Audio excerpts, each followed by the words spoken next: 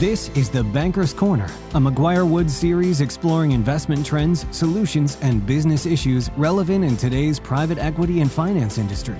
Tune in with McGuire Woods partner Jeff Cockrell as he and specialists share real-world insight to help enhance your knowledge. Thank you for joining another episode of the Corner Series. I'm your host, Jeff Cockrell, partner at McGuire Woods. Here at the Corner Series, we bring together thought leaders and deal makers at the intersection of healthcare and private equity. I'm really glad today to be joined by Robert Aprill, Managing Director at Physician Growth Partners. Robert, maybe give a quick introduction of yourself, and then we can jump into some topics to discuss. Yeah, absolutely. Appreciate that, Jeff. Good to be here today. As you mentioned, my name is Robert Aprill, Managing Director here at Physician Growth Partners, focused on helping physicians and physician-led businesses navigate and educate themselves on private equity that's happening within their certain specialty of medicine. Have been working with physicians for the better part of a decade, navigate these healthcare private equity transactions from some of the earlier deals in ophthalmology, dermatology, all the way up to some of the most recent sectors to feel the effects of private equity within from cardiology, urology, gastro, et cetera. So excited to share kind of those insights and how the world's changing, in 2023 and beyond. So Robert, 2022, still very active in the PPM space. 2023 has been a little choppier. The challenges have, in my mind, circled around the cost of capital has put pressure on pricing. There's been labor headwinds in some of these sectors.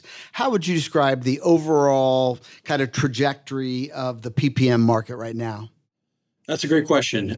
We know some of that. Some of it, remains to be seen as we continue to see kind of lender pressures on a lot of these platforms. Some of the really smart platforms went and raised a lot of capital at the end of 2022 and have kind of big slugs of dry powder sitting on the sidelines from a debt facility perspective and are still aggressively targeting, add-on acquisitions within their platform.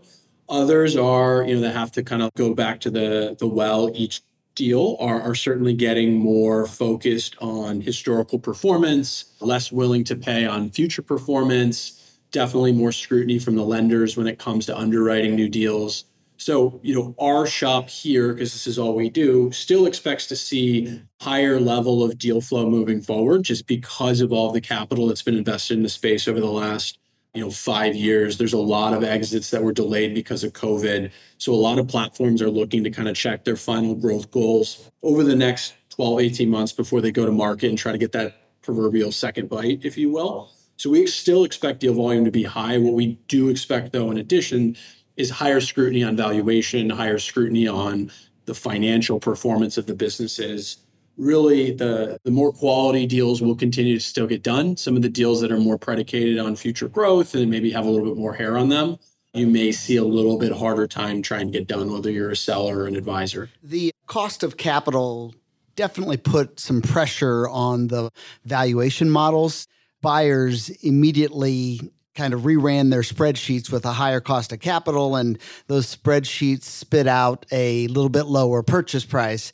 That was a tough pill for sellers to accept. Has that bid-ask been closing any? It depends, right? I kind of think that the quality practices, the ones that have scale, have leadership teams, have good geographic presence, or in some of the sectors that are kind of quote unquote more interesting right now, we're still seeing aggressive valuations. We're still seeing from a multiple perspective at all-time highs, maybe a little bit of a pullback, but not a meaningful bid-ask spread. And even with that, if you're able to hire a good advisor, there's some creative things you can do with structure, whether that's playing with rollover equity, whether that's playing with some level of earnouts that are from a compliant perspective. There's some things that you can do to close that bid-ask spread, but we really haven't seen a huge change in value. It's been a lot harder to get the same valuations we have. And instead of maybe 5 LOIs at kind of that top tier end of the range, maybe now we're only seeing 1 or 2 when it comes to kind of the options our clients have when deciding a partner. So just more challenging. There's more turbulence, but I think at the end of the day, we're still getting very similar results. Maybe there's a little creativity in the structure, higher rollover to bridge some of that cost of capital gap. Maybe there's some earnout because we're not able to underwrite the same level of pro forma. But at the end of the day, it's not, the floor is not falling. You mentioned that an A plus asset you can still transact on and you're not seeing any material reduction in valuations.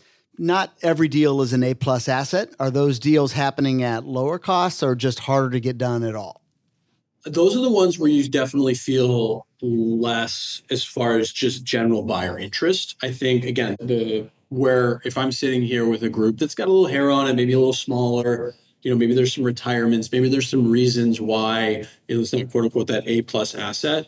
Again, instead of getting 5, 6, 7 different types of offers, maybe we're only getting 1 to 2 because we're only getting offers from the groups that there's a tremendous geographic alignment or, they're targeting that geography. There's a really good reason that partnership makes sense. Maybe some of the peripheral partners aren't submitting or taking really deep dives. So I think it's less about, hey, it's not closing at the same value and more about there's not less options. There's just, less interest from groups that maybe look at that deal as a little bit of a stretch. And do you see any bifurcation in the frothiness of the market at different kind of size scales, meaning kind of upmarket platform sales? Let's call that the top end of that. But then down that size scale, you've got add-ons of scale and small platforms. Yeah. And then below that, again, smaller add-ins. How would you describe the frothiness of the market at those 3 levels?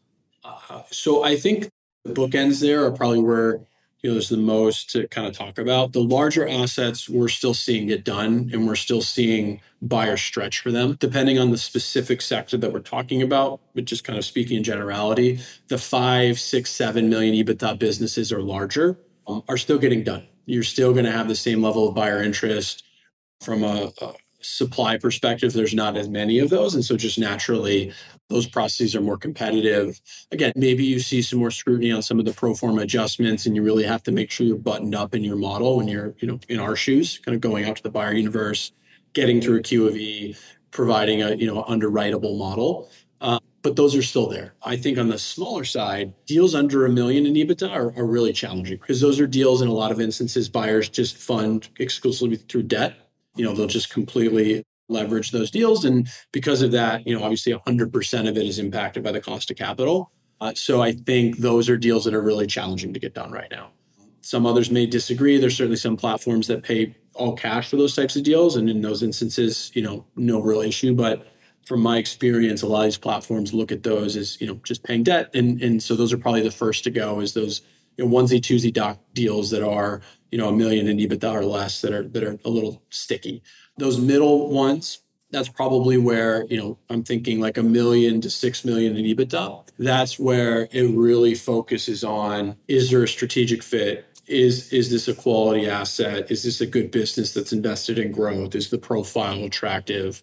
That's where, size alone doesn't bifurcate the deal, and it really is devil in the details.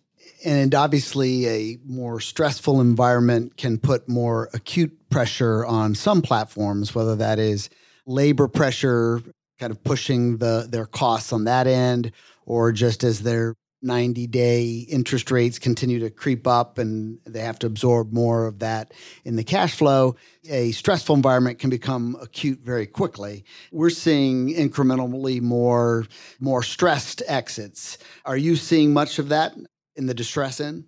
Yeah, it's as far as exits from sellers or from like second bite platforms? From sellers.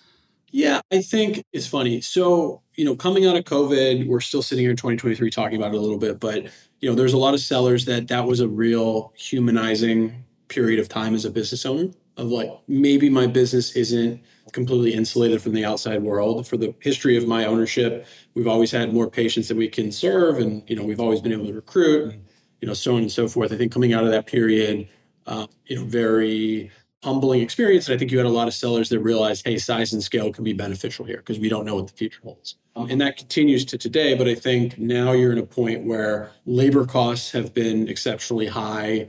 The idea of going out and getting a loan that's personally guaranteeing to fund any growth has become less appetizing than it ever was, even if it ever was appetizing.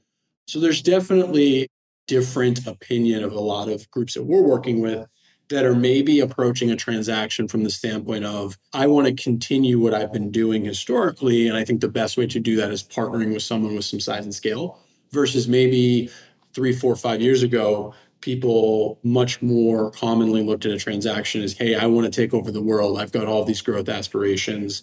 And I think private equity is the launching pad to do that.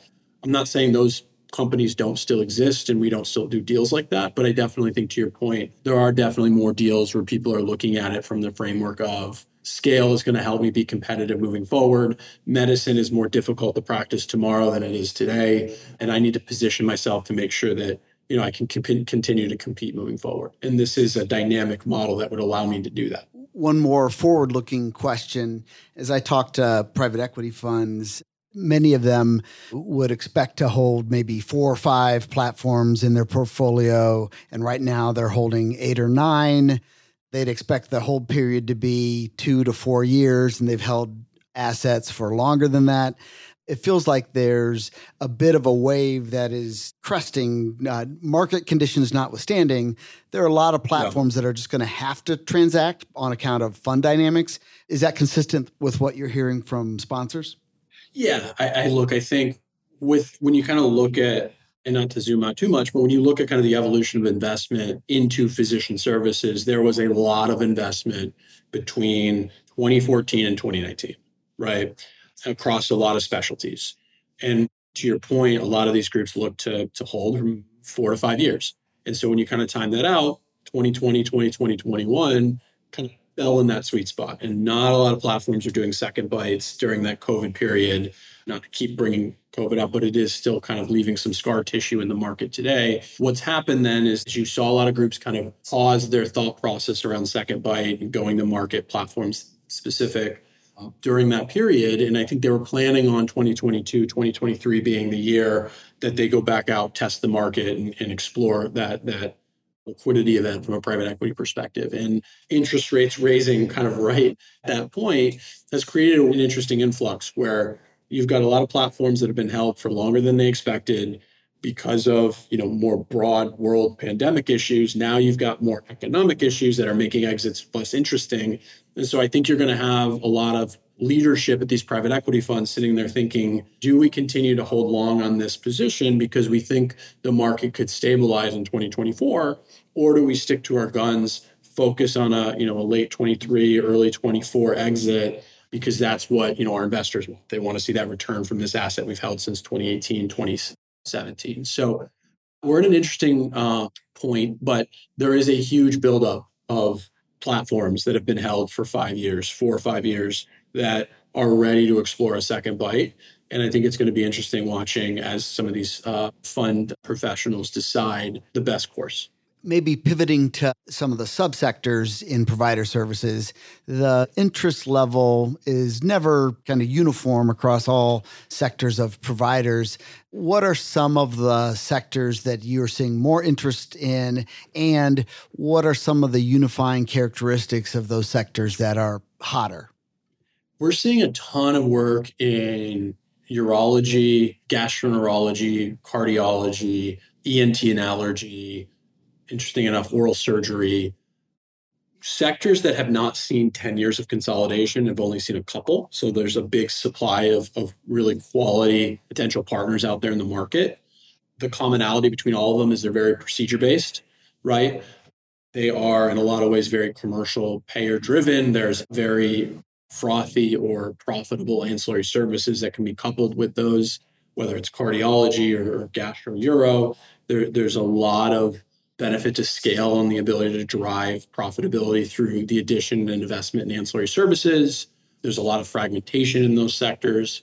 So while, yes, there's still, of course, you're going to continue to see the same level of deal flow that you have for 10 years in things like ophthalmology and derm and pain management, pain to kind of a lesser extent, but still, we're definitely seeing a big piece of our shop is kind of that third wave, if you will, of consolidation within physician services. Ortho, I'd throw in there a little bit, but that's been a little bit slower to take on in that space.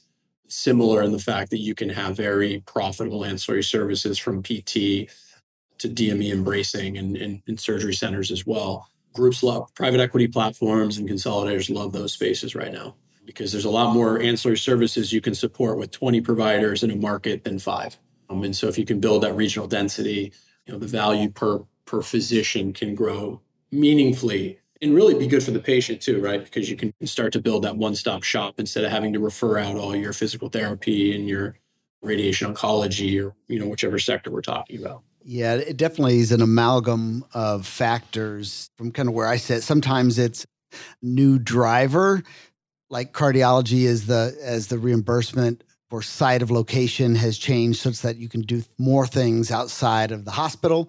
That opens up new revenue streams that can be captured if you consolidate with a little bit of scale in those areas. Or it might be sectors that lend themselves more to more creative value-based contracting, like orthopedic, or areas where you might, if you get a certain level of scale, you can do different kind of structures and relationships from an ASC perspective. But there feels like there's always a few drivers that make certain sectors more interesting. Yeah, absolutely. I think particularly the platforms that have really experienced private equity platforms, those are the ones that are going to be successful when it comes to some of the nuance you just mentioned, right? You're not going to have a guinea pig private equity group come in and be exceptionally successful bundled payments within ortho, right? So I think the ability to some of these blue chip private equity groups as they build theses in these new sectors, those are the ones you're going to see be successful because they're going to be able to think about, within cardiology, you can think about more managed care and taking risk, and the same with, primary care, right? It's a little bit more complex than just rolling up optical shops. And so both can be successful. One is a little bit more in the weeds. So I think there's going to just naturally be a little bit of a separation between the groups that are successful in some of these newer specialties versus, some of the more like med spa type things that are a little bit more simple, a little bit more franchise model type businesses that are strip mall models, as we kind of call them at PGP.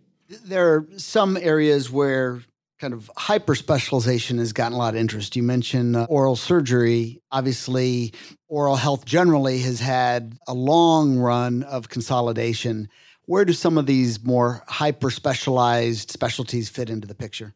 Yeah, it's interesting. Yeah, hyper specialized, I think specialty dental, right? Dental has seen consolidation for a very long time.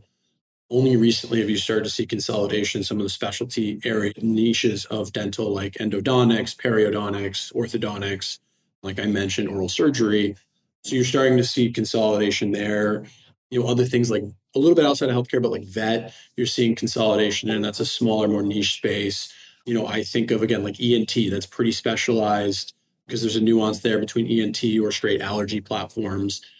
Like things like neurosurgery versus neurology. Again, very niche, not a ton. You're not going to see 40 platforms in that space, but you are seeing some private equity groups dive into some of those areas because there's some similarities to other sectors that they can be successful in. So I think those, like podiatry, again, very hyper specific spaces where it's not the same level of overall healthcare dollar spend as some of the other sectors we've mentioned here. But there's a lot of fragmentation and there's a lot of opportunity to really build a platform, but you're just not going to see the same number of platforms that you see in derm and ophthalmology. You may see 4 or 5 groups out there rolling up podiatry at the end of the day. Maybe pivoting again, let's talk a little bit about kind of physician and provider alignment. We spend an enormous amount of time and effort around kind of creative structures and ideas around comp models as it relates to kind of profitability metrics and comp models. A lot of time on kind of equity alignment and what those can look like and kind of threading some tax and regulatory needles. From a sell-side advisor perspective, how often do you find that the sellers have a pretty concrete idea of what they're looking for from provider alignment versus open to lots of ideas? I think that's a big piece of our role is to help educate them on the different options. When you think about alignment, right, the best way you do that is from an equity perspective and a comp perspective, right? If you make sure they're partners, and you make sure they're compensated based on the performance of themselves and the practice in which they practice, that is your ultimate alignment, right? And you can kind of align via the carrot versus the stick, which is you have production thresholds and you have some of the kind of scary buzzwords that I think platforms of the past had that you don't really see at all anymore.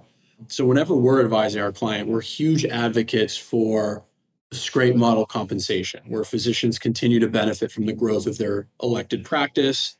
or their affiliate practice within the platform. Certainly rollover equity and having meaningful rollover equity in the platform. Big piece of our education on the idea that this isn't a one-time transaction. This is certainly a liquidity event for you, but also a meaningful rollover event into the broader growth of the platform and the opportunity as a physician to own equity in a larger regional or national platform. We think those are the ways to go.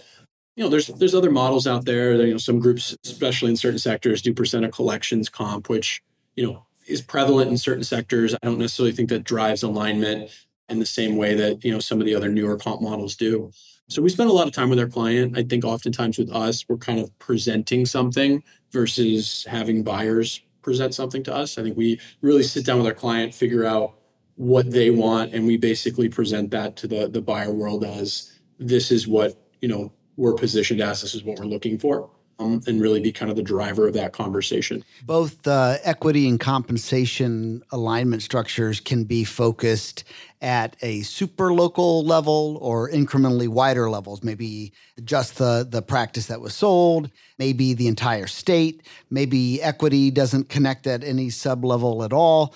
How do you think about the level at which equity and compensation alignment should attach? It depends on the size of the business. So the larger the business, the more we look for, particularly around kind of the comp and the equity exclusivity over that market. So if we're representing a business in Michigan, they're the largest provider in Michigan, they're the first entrant of the buyer, the platform into Michigan, then, we're going to position it like, hey, we want exclusivity over the state of Michigan. We want to be your platform in this market. If we go out and do tuck-in acquisitions, we want them rolling under our comp model, rolling under our kind of local platform, right? Smaller deals tend to be a little bit more tuck-in, don't necessarily have the same leverage to kind of negotiate something like that. From a equity perspective, it's interesting. We're definitely starting to see a little bit more variability in how these platforms are looking at the levels of equity. So traditionally, you saw portfolio level or platform level equity. You did your deal, you rolled 30% equity into, Holdco, the same level as all the other physicians. And, that was kind of the tried and true model. I think what we're starting to see is, particularly in some of the older sectors where they're maybe stuck on the 35% of collections or 30% of collections model, where there's not that same alignment we talked about, you're starting to see a little bit of a JV model start to pop up where, if you roll $100 of equity, $60 of that goes to the holding company equity, but 40 of it stays at the local level, and you actually own, you still own 40% of your local level. So it has equity sitting at different levels, and it kind of allows for a seller to continue to see value in their own smaller local entity as it grows over time. It kind of counterbalances that percent of collections comp model versus the scrape model, if that makes sense. So you're seeing some more creative structures for alignment, particularly around equity. Again, I see it most often within the sectors that have historically been a percentage of collections comp model, and all of the equity is sat at the highest level. The JV model is certainly getting more popular. I'll say that as an attorney, it layers in a ton of complexity, brings to bear questions around, well, yes, this is a JV, but what are you thinking about enterprise level debt? How are you thinking about allocations of value on a sale? Those are all very complex questions, and like the mid or local level alignment, but the complexity can just go through the roof. That's why you guys are paid the big bucks, right? On that wonderful note, I think we should probably cut it short. We could talk all afternoon here. But Robert, thanks a ton for joining me. This was a great time, and we'll have to have you back sometime. I appreciate it. It's a great conversation. Look forward to coming back. Thank you for joining us on this installment of The Banker's Corner. To learn more about today's discussion, please email host Jeff Cockrell at gcockrell@mcguirewoods.com. We look forward to hearing from you. This series was recorded and is being made available by McGuire Woods for informational purposes only. By accessing this series, you acknowledge that McGuire Woods makes no warranty, guarantee, or representation as to the accuracy or sufficiency of the information featured in this installment. The views, information, or opinions expressed are solely those of the individuals involved and do not necessarily reflect those of McGuire Woods. This series should not be used as a substitute for competent legal advice from a licensed professional attorney in your state and should not be construed as an offer to make or consider any investment or course of action.